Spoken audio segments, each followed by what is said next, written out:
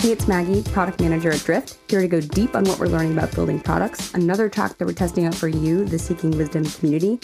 And well, that's my official mission.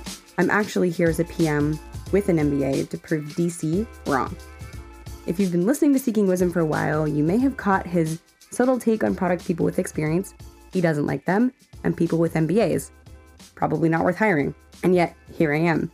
I'm not entirely sure how I found the one place where my background works against me, since I'm incredibly lucky in the opportunities that I've had. And I'm pretty sure DC only hired me because I'm also an Olympian. But regardless, I'm here, and now that I have a chance, I'm on a mission to change his mind for the good of the people. So I know on Seeking Wisdom, we're all about sharing the secrets. Today, I'm going to break down his argument, and I'm going to share my secret on how to get hired by DC and founders like him. There are a handful of behaviors and patterns that I think come along with product managers and MBAs that make us, on average, easy targets and occasionally bad hires. So first, I'll start with experience. I think the problem is that experience can reduce flexibility. Once you become a product manager, or maybe you're part of a product team and you're learning how to ship, especially if you start to have some success shipping, you sort of understandably start to attribute some of that success to the process by which you're working, the process that you've developed as a PM. Fast forward a few years, and it's easy to start to assume that the way that you're working, the process that you've developed, is the way to work, right? You've got it all figured out. Then you go for an interview at a new role and you think, okay, I've done this before. I have this process locked down. It's definitely going to work. I'm going to come in and change everything. And occasionally it does work.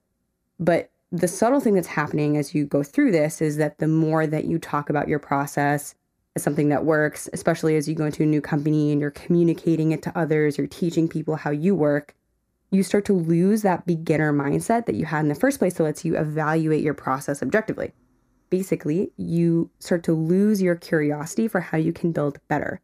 And then a founder like DC comes along, a product specialist with so much that he can teach you, but you've already got this way of working, right? You have a ton of amazing experience on your own. You know exactly what you're doing.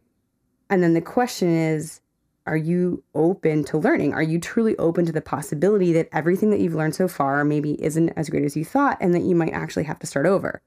Most people would say no, right? It's human nature to say no. It's awful and it sucks to have to question everything that's gotten to that point, right? You have all this experience, spent all this time working. Why should you have to throw that all at the door? And so unless the answer is yes, you're open to learning, you're probably not a good fit for an experienced founder like DC. But it's not like experience is actually a bad thing, right? Going through that process of building and shipping so many times does teach you so much. So the key, the secret, is how you frame your experience and what you do with it. In my opinion, treat your experience and what you've learned as a working theory, or to use product manager speak, a mental model of how to build. And if you approach it that way, every experience, every time you ship something, it expands and refines and kind of helps you discard pieces of what you learned to date about building. And so you're constantly, over the years, updating and refining that mental model. So then when you join a company with founders like at Drift, my assumption is that that current mental model of how to build is entirely up for grabs. It's a chance to accelerate growth and development of your mental model. Maybe something I know will be useful, maybe not. Maybe I can bring something to the team. But because, again, it's a mental model and not my personal ethos on product, there isn't a need for me to have an emotional connection. I don't have to be defensive. My pride maybe doesn't have to get in the way. And at the same time, the company doesn't have to worry that I'm going to be really hard to train in the way that they do things. I'm not going to fight them, right? Because I'm open to learning. Basically, you just have to be agnostic about how you build. And instead, what you can do is put your pride and your focus on the results, not the process by which you get them.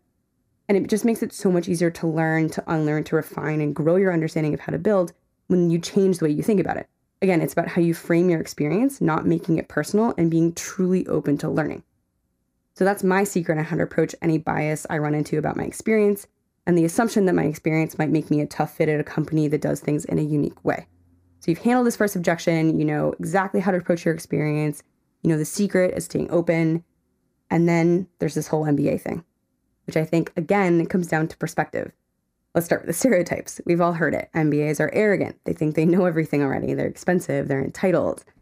But what I think it really boils down to is what the person in question was looking to get out of their experience in the first place. First, there are MBAs who I think see the degree as their big goal. And then once they have it, especially if they have the good fortune to go to a name brand school, Once they have that degree, they've made it, right? They can sit back, offers are going to roll in, they can swoop in and get that VP of product or strategy or ops job that everyone wants. Basically, their hard work is already done. But then there's another group. There's a group that went for the MBA just so that they could get their foot in the door at a new opportunity. They are career switchers. They're students with different kinds of backgrounds, interesting resumes, cool stories. Maybe they were in sports. They're the people who are looking for a chance to do the hard work. And so it just depends on what type of person you're looking for and what kind of experience you want. And so I think in the case of Drift, having a really public stance basically against MBAs with a pretty vocal, you have to prove yourself, carry the water motto, allows that first type of MBA to self-select out, hopefully, and the second type to come knocking. And so I think the point is just to be honest about why you got an MBA if you have one. It's not a bad thing. It's an incredible experience and opportunity, but it's also, in some circumstances, not a golden ticket. And at a place like Drift, and really, in my opinion, anywhere, it doesn't mean that you don't have to put in the work, right? Don't be that person who waves their degree around like it gives them a pass. Instead, just like with your existing product experience, I think use what you've learned when it's relevant. And that's it. So I think you can take two things from this. First, approach any experience that you have in a discipline as like a working draft of a theory. You have an idea, you have some inputs, but you're still doing research, right? You're still refining your mental model and growing, and you're still curious. You have to be open to throwing pieces, if not all of it, out the door. And I think that's what's going to allow you to come in and be flexible and learn from experienced founders. And second, if you have an MBA, that's awesome. So do I. But don't let that stamp of approval get in your way. Appreciate it for getting you in the door, but don't be the person who thinks that by having it, they don't have to prove themselves. So that's the story of how I got DC to hire me despite having experience and an MBA. And since I'm here to question everything I know, to update my mental model and learn better ways of building, I'm going to be sharing everything I learned along the way here with you, our Seeking Wisdom community. So thanks for listening. Hit me up at Maggie at Drift. Tweet at me at Maggie Crowley.